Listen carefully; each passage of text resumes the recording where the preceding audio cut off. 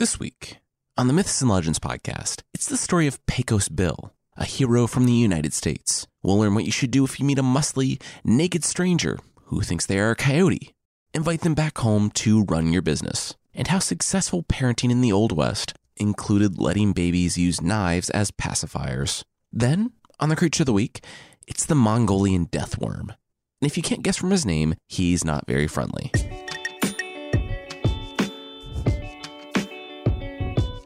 This is the Myths and Legends podcast, episode 75, Rider on the Storm.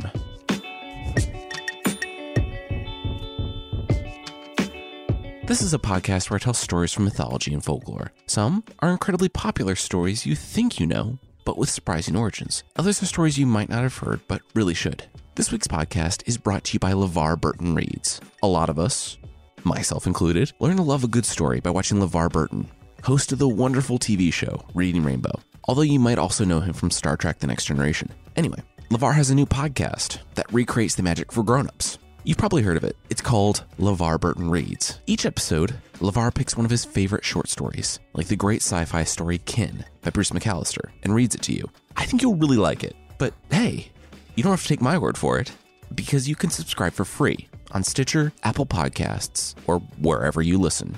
This week, we're back in American folklore. The story of Pecos Bill. So you don't need to have heard the previous episode on Paul Bunyan, but if you have, you'll kind of understand the tradition of storytelling surrounding today's tale. The story of Pecos Bill is likely fake lore, meaning it was put down to paper by one author trying to pass it off as folklore. He was late to the game, and he wanted to cash in on the culture of nostalgia for the pioneer days and some manner of cultural roots. Paul Bunyan was blowing up in the wider U.S. culture at the time, so the author wanted to tell a story of another hero, Pecos Bill. But Bill wasn't from the vast, cold forests of the North, but rather the hot, sprawling expanse of West Texas.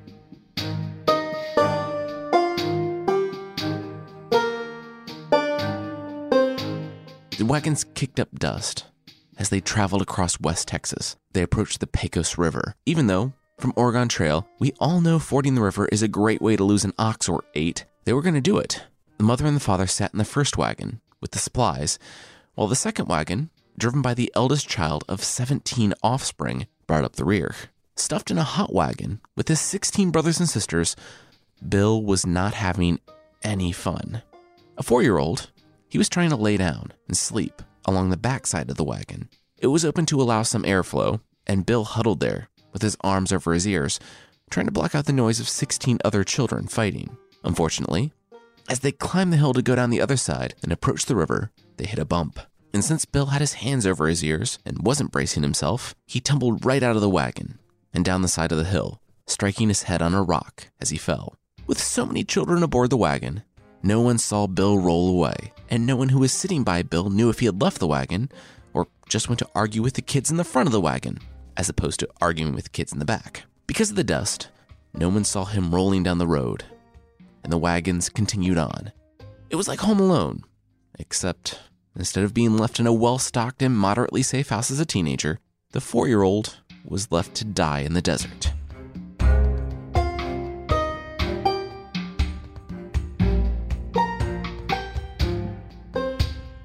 An hour or so later, Bill, up to his neck in sand, blinked awake to find something pulling on the collar of his shirt and growling. Bill turned and found himself staring straight into the eyes of a massive coyote, trying to uproot him from the ground. To be fair, though, he was 4 years old, so any coyote would have been a massive coyote to him. The coyote stopped when he saw Bill was moving. "Oh, you're alive. How about that? Are you gonna eat me?" Bill asked. "Oh wait, coyotes are scavengers, and since I'm not dead, you probably don't want me anymore?" The coyote sat back on his haunches and replied, "Well, according to the completely anachronistic Washington Department of Fish and Wildlife, we coyotes aren't technically scavengers. We're more so opportunists, meaning we'll eat whatever, dead or alive, as long as it's easy to get. But we're not averse to hunting our food if it's small and presents little danger. But since I can see you're getting out of the ground and are taller than me, I don't want to pick a fight with you, even though you're an injured 4-year-old human. Wait, you all generally don't run around by yourselves this young. Don't you need, parents or something?"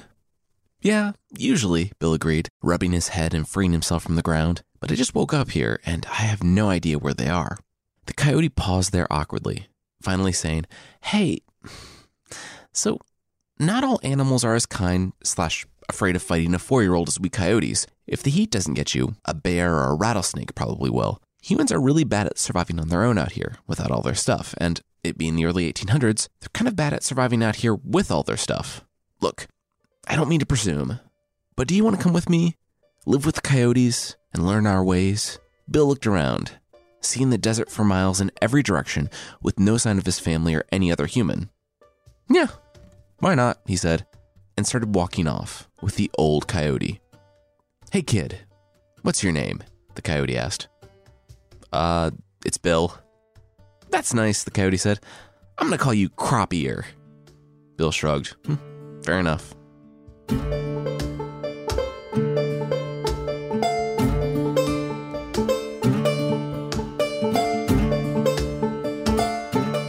I looked this up, and he called him Crop Ear because, to a coyote, it looked as if Bill's ears had been cropped.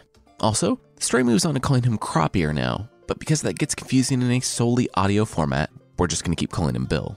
To Bill's family's credit, they did notice that he was lost when they stopped for lunch a few hours later. Some of the older kids and the mom rode back to the last place he had been seen in the wagon, but by then he was long gone with the coyotes. They mourned their son and continued on, calling him Pecos Bill, because that was the last spot anyone had seen him alive. Bill learned that the coyote's name was Grandy, because he was the grandfather of all the coyotes in the world. As a quick note, we've talked about Coyote, the Native American trickster character, numerous times, and this is no way related to that character. The Native American folklore predates this Old West fake lore by hundreds of years. So maybe this is loosely based on the trickster, but these coyotes are largely straight-shooting, serious coyotes who are card-carrying members of coyote professional organizations, about which I am not joking. Bill grew up with the coyotes, and he eventually forgot his own language, turning instead to that of the wild, and more specifically, that of the coyote, which, I'm told by the tales, is much more grammatically correct than English. I'm not a linguist, but I imagine there are many issues behind that statement. Anyway, the coyotes taught him everything they knew, and he became not just a great coyote, but the greatest, surpassing Grandy in skill and might. Also, that's kind of not surprising. As a full-grown man, he'll be about 7 to 10 times their body weight. Anyway, Grandy made all the animals swear not to hurt Bill, and all but 2 did. The bull rattlesnake and the wowzer, a cross between a mountain lion, a grizzly bear, and my nightmares. Cut to a training montage of Bill learning everything the coyotes had to teach him, from how to catch and eat rodents to how to take down an antelope when hunting as a pack. Though, as far as I can tell, that's not really in the coyote's skill set. He learned how to run and twist and hide in such a way as to evade his enemies and disappear completely in the wilderness. The coyotes also indoctrinated Bill with some pretty strong anti-human prejudices. Namely, they didn't call the humans humans, but inhumans, because of their violence and disregard for the natural world, which, yeah, it's a little on the snout, but the root word of human is still positive in that situation, so I'm not sure what they were hoping to achieve. Time went on, and Bill grew up, becoming the greatest coyote, despite not actually being a coyote. As Bill became greater and greater, Grandy began to feel his age, until one day, he gave the other coyotes and Bill a sad look.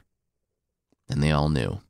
Grandy left alone on that long, dark trail that had no turning. Bill got a little hard to handle after Grandy left, and the other coyotes began to wonder if it was a good idea letting this guy who was about 4 times their size and 8 times heavier than them learn all their coyote secrets. He got all the best meat off the kills, got all the best places to sleep, and was generally a completely unwitting jerk. That is, until the day he met a member of the inhuman race. One day, Bill was hanging out with the prairie dogs, because they're cool guys, and he heard a horse off in the distance. He had heard horses before, so as he was chatting it up with Fillmore the prairie dog, he didn't even raise his head.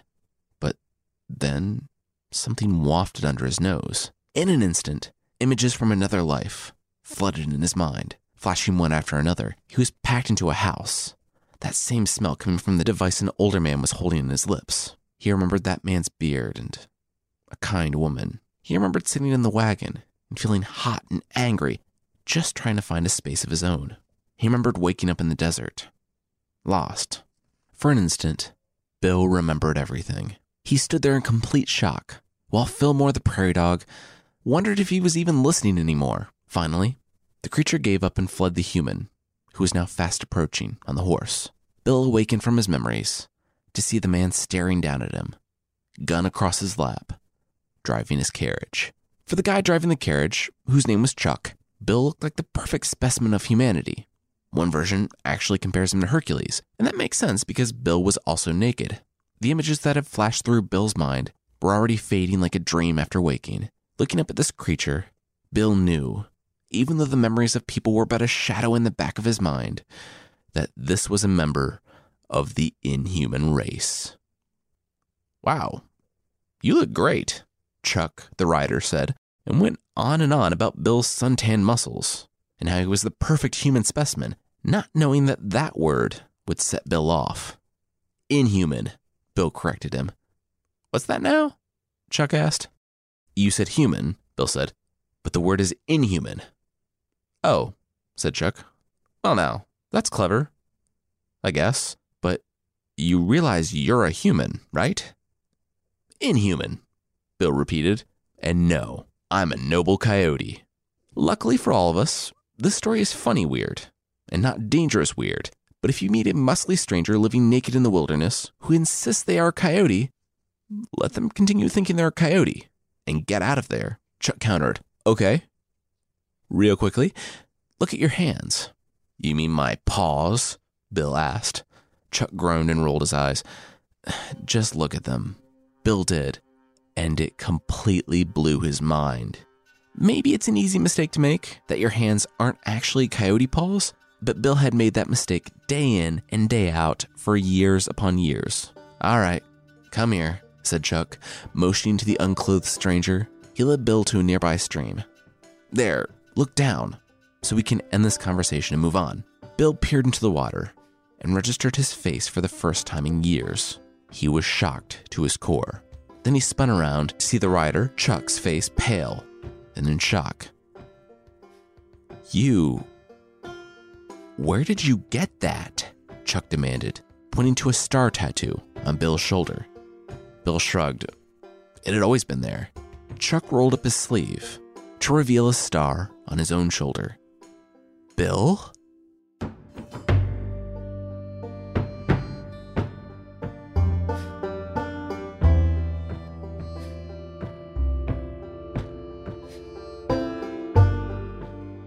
"What do you remember about the time before the coyotes?" Chuck asked Bill after they both calmed down enough to talk. Bill, as it turned out, was Chuck's long-lost brother. "I remember a lot of bumping around in a hot wagon, the rich tobacco smell of a man with a rough face, and a woman hitting a lot of people," Bill said. "Oh yeah, Mom. Mom was the best," Chuck said. "Well, not the best," Bill said, gesturing to himself. "I mean, I'm nearly 20 and wandering the wilderness naked after having been raised by coyotes. Seems like a misstep on the path to best mom ever. Look, there were 17 of us," Chuck said, "and we were all crammed into the back of that wagon. You can't blame our parents that you couldn't stay in a wagon." "Okay, I was 4, Bill said, "and if they couldn't keep track of 17 kids, then they shouldn't have had 17 kids. You know what? We're getting into the weeds here. Let's agree to disagree. Okay, here's an obvious question. Why do you think we're brothers?" "Oh, because of the star tattoos," Chuck said. "Mom and Dad were very smart. They knew the world was a big, tough place, so they put a contingency plan in place in the event that one of us ever fell out of a wagon while crossing a river in West Texas." "Oh my gosh, they tattooed a 4-year-old?" burst Bill, looking at his star tattoo. No, don't be ridiculous," Chuck assured him. "They tattooed us as newborns." Bill sat back and learned all about his mother and father.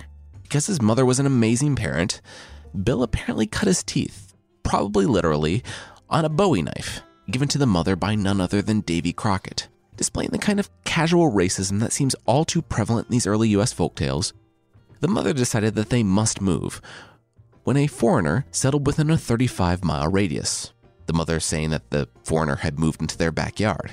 The mother was also well known for beating up Native Americans with her broom if they approached. Who can really say why they were upset? Maybe it was because Bill's family settled in their land and then tried to violently keep them out of it. Maybe it was because Bill's family also claimed 35-mile-long backyards. It's a mystery. The mother loved Bill, though, and she never forgave herself for what happened at the Pecos River. They searched for hours and hours, and every time she heard a howl off in the distance, she thought about her little boy, hobbling along the sands, hurt, bleeding, and dying. For her last words, she rejoiced that she would finally get to see her little Bill again.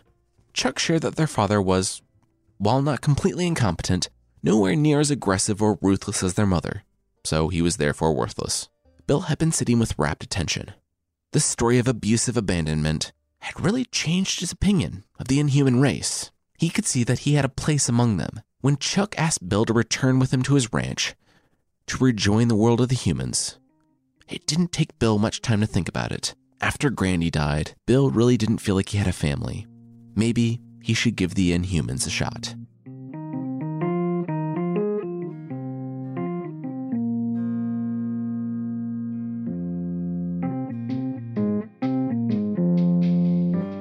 The next couple weeks were different for Bill, but if he could quickly adapt to life among coyotes as a 4-year-old, he could adapt to life among some moderately well-meaning cowboys. Except they weren't cowboys. Not in the way that we think of cowboys, anyway, because their main way of capturing cattle and horses was to put a loop around some pond or something, hope for the cow to come by and take a drink, and then pull sharply to catch it. If this seems wildly inefficient, well, it was. Sometimes it would take 1 month just to capture a single horse or cow. You know that person who joins your office and thinks that all the problems are simple and that they can get them solved within the first week of working there, only to find that there was a reason those problems went unsolved for so long? Well, Bill was that new guy, except that he could actually solve the problems. Within an hour, he had invented lassoing cattle, so their capture process could be done in a matter of minutes instead of multiple weeks. It was the same way with branding. People didn't have any way to keep track of whose cows were whose, and since each one represented weeks of work, disputes would often end in death. Not so anymore. Bill invented burning initials into the animal's hide in an afternoon, so there will be no question of the owner. This whole bit we're going to skip over, about how Bill got to Chuck's ranch, and all the other cowboys, for some reason, distrusted the wild man, who insisted that he was a coyote wearing a dead man's clothes that his coyote family scrounged up for him. They tried to scare him and play pranks on him, but since awesome Pecos Bill is awesome, he matched them turn for turn. And after the technological/common sense advancements he brought to the ranch, they elected him their leader. Since it no longer took them weeks to procure a cow, they could have an incredible advantage over fellow ranchers. The knife to a gunfight analogy doesn't even begin to describe it. It would be like a tricycle versus a tank. But Bill, either because he had no conception of trade secrets, or because he liked the challenge, took off his shoes and ran on foot to all the ranches. Not just in Texas, but around the United States. With his coyote powers, he covered hundreds of miles in only a few days. And by the time he got back, he was ready for his next project, lassoing Pegasus.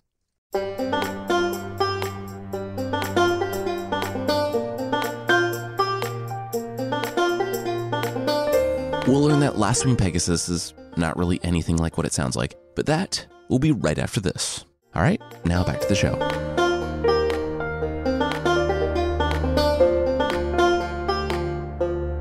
If you've listened to episode 34 with Bellerophon and Pegasus, this is not that Pegasus.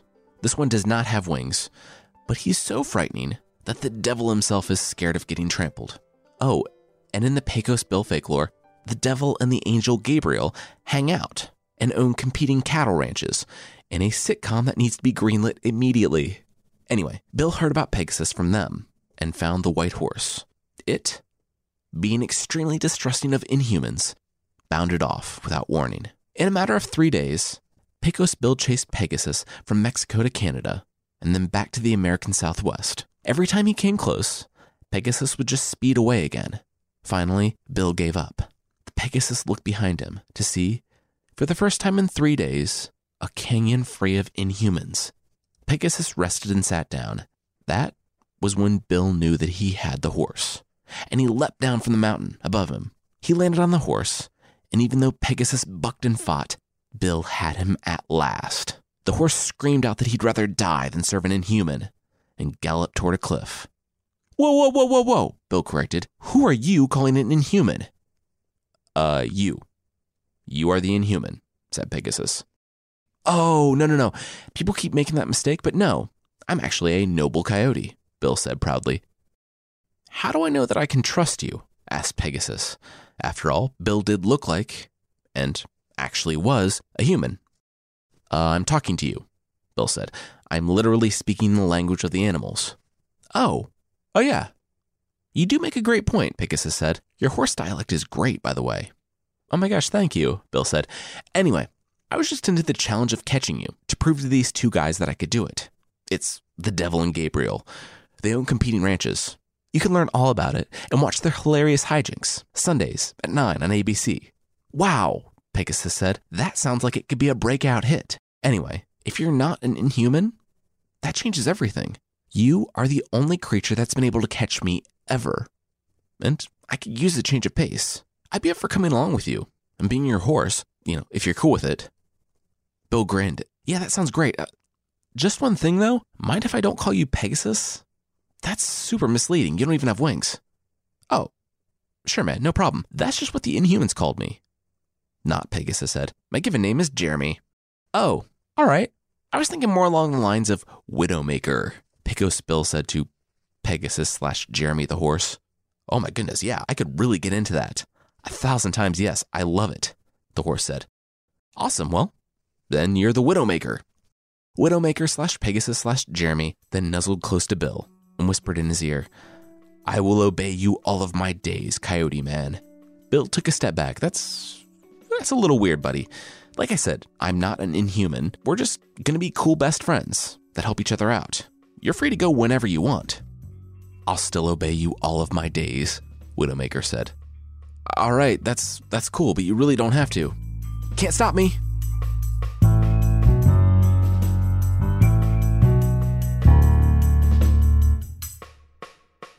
We'll all die if we stay here, Moon Hennessy, one of the many named guys at Pecos Bill's camp, yelled. The smoke was billowing up into the sky, and the fires would soon be upon them. If Bill can last the Rio Grande, he can stop this wildfire, Chuck said. If my brother says he can do something, he can do it. Pecos Bill came riding by and screamed, I can't do it! We have to go! And sped away in terror. There had been a drought in the area, and Bill had been resorting to lassoing a portion of the Rio Grande, the river that now serves as the natural boundary between the U.S. and Mexico, each morning, so that the cows and horses could drink. Yep, Pecos Bill was so good at lassoing stuff that he could even lasso water. Seeing as it was so dry out, it was only a matter of time until a lightning strike hit and set it all ablaze. As they looked out on the wall of fire approaching their ranch, they knew that not even Pecos Bill could lasso enough water to save them now. They built a backfire. Basically, it seems like a controlled pre-burn to hopefully slow the advance of the blaze, and planned to drive the cattle and the horses east.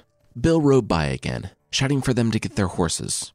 And not to worry, he had lassoed all the cattle with a single rope, because who needs physics? And he was going to drive them himself. They just had to get out of there. For days, they rode, until finally outrunning the wildfire. By the end of it all, they were exhausted and covered in ash, having rode their horses and cattle ragged. After that, they returned and took in the devastation. It was bad, but nothing that couldn't be rebuilt. They had found one of Paul Bunyan's abandoned bunkhouses from back when the lumber industry was booming in southwest Texas, and they had built it into a new ranch. Now, they would have to rebuild, but they could. Everyone was safe, and they hadn't lost a single head of cattle. Then, Chuck looked up in the sky in dismay. To the east, it was black. Lightning struck, and the sound of a locomotive filled their ears. A tornado was coming. The men despaired. Even Pecos Bill saw the twister and ran in the opposite direction. They had barely survived the fire, and now a tornado would surely do them in. Some prayed, some swore.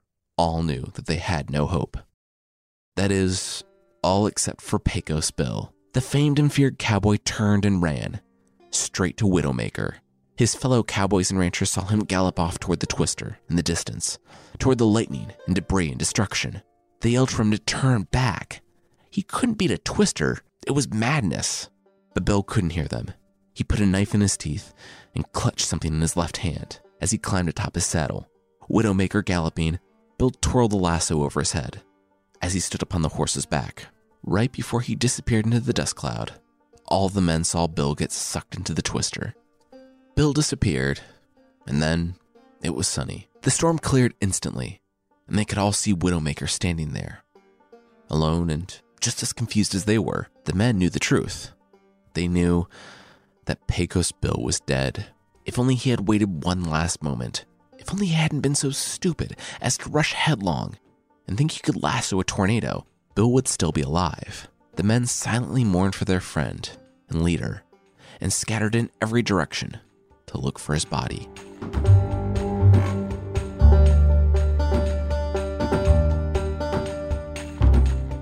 But they wouldn't find his body. It wasn't that Bill was sucked into the tornado right before it dissipated, but that the tornado had disappeared because Bill had lassoed it. They wouldn't find the body because Bill was still alive. Bill was riding the tornado.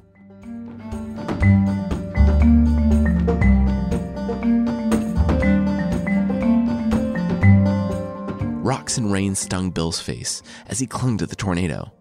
He had looped it, and the twister, never having been lassoed before, didn't wait around to see what other new life experiences were in store. It took off, and in an instant was hundreds of miles away, taking the storm with it. The tornado grew and grew, trying to rip Bill from its back, but Bill, who could lasso entire herds at once, and also rivers, held on tightly. It threw mountains and trees at him, but still, Bill held on. It dumped a torrent of rain on him, to the point that it created the entire Grand Canyon, instantly. Now, before you say, Jason, that's ridiculous. That's not how erosion works. The Grand Canyon is millions of years old. Well, I have to say that that's a nice theory, but then why was the first photo of the Grand Canyon only taken in 1872?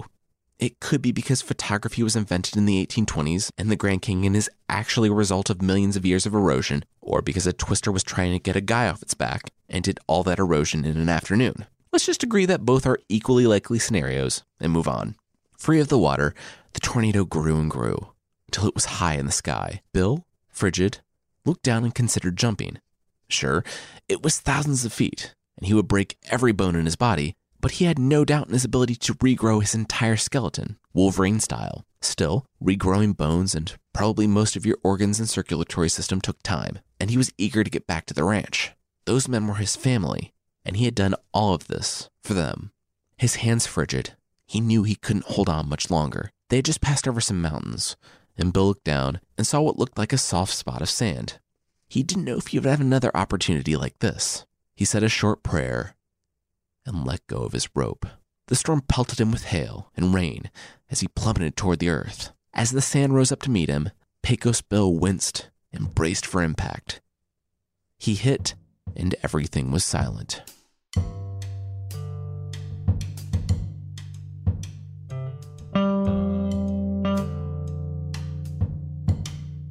Pecos Bill was in immense pain, but he rose to his feet. Seeing as he could rise to his feet, he was happy he wouldn't have to regrow a new skeleton. But squinting in the intense sun, he had no idea where he was. He was in the center of a large crater, one that was made by him plummeting toward the earth. Years on, it would come to be known as Death Valley. Bill took one step and found that his boot didn't come with him. It was shredded from his days atop the twister. The rest of his clothes were no better. Even though a blade in your mouth seems like it would be something you'll remember, Bill only just realized it was there, and he took it out. Before he had left the ranch, he grabbed a big hunting knife and a $20 gold piece. There was nothing he couldn't survive without a knife to hunt and a little bit of money. But, well, they had been changed by the tornado too. The $20 gold piece had literally been turned into change. It was now $2 half-dollars and a plugged nickel. The knife was no better. Instead of a big hunting knife, it was a pearl-handled letter opener. Bill sighed and then laughed. Naked, alone, and hundreds of miles from home without any supplies, he was right back where he started when Chuck had found him. He could already feel his old coyote ways returning as he kicked off the last of his boots and clothes and began running up the outside of the crater. He was hundreds of miles from home with no idea how to get there. But he was Pecos Bill. He didn't have setbacks, only adventures.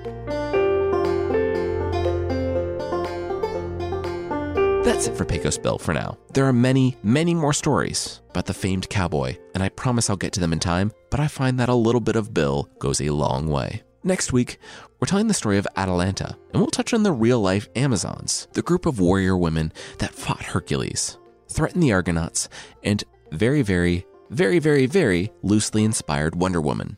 I want to say thanks to Aw.G, Saston898, Buddha Bellies, Delilah 1863, The Yorkshire Man, Derek 1, Joe McClinton, Artist with Macabre Fixation, Travel Puzzler, Geeky07, Jaja Banks, Lynn's 2015, 03 Thryan, Will Do Tricks for Cake, and one that's just a monkey emoji and a skull emoji.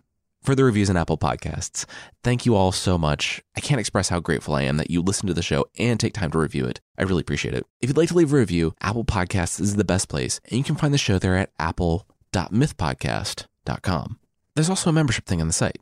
For less than the price of the No Phone, a phone that includes no screen, no music, no camera, and no actual phone parts, you get extra episodes, source pack ebooks, and ad-free versions of the show that, sadly, you cannot listen to on your no phone. Check out support.mythpodcast.com for more info on the membership.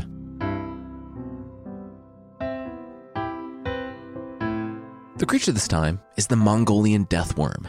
It's a worm from the Gobi Desert in Mongolia, and it's fairly fond of death.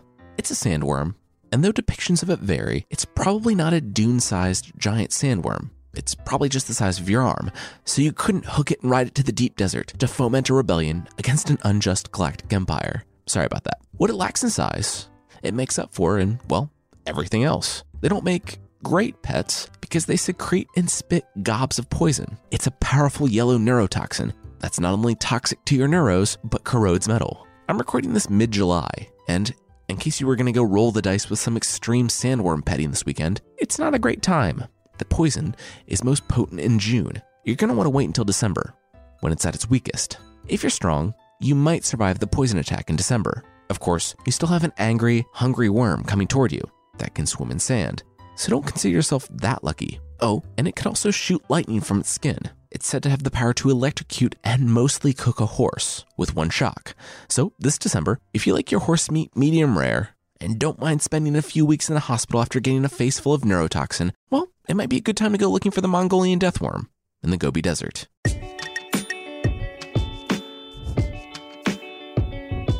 That's it for this week. The theme song is by the band Broke for Free, and the Creature of the Week music is by Steve Combs. There are links to other music in the show notes. And I want to say thanks again to Loot Crate for sponsoring us this week. Loot Crate has an epic range of pop culture items, all for less than $20 a month. July's Loot Crate theme is animation, featuring items from Teenage Mutant Ninja Turtles, Bob's Burgers, Futurama, and Rick and Morty. One lucky subscriber will also win a mega crate of seriously epic proportions. Subscribe to the 19th at 9 p.m. Pacific to receive this month's crate. Go to lootcrate.com/legends and enter my code LEGENDS to save $3 off any new subscription today. Today's episode was written by me, Jason Weiser, and edited by Carissa Weiser. Thank you so much for listening, and I'll see you next time.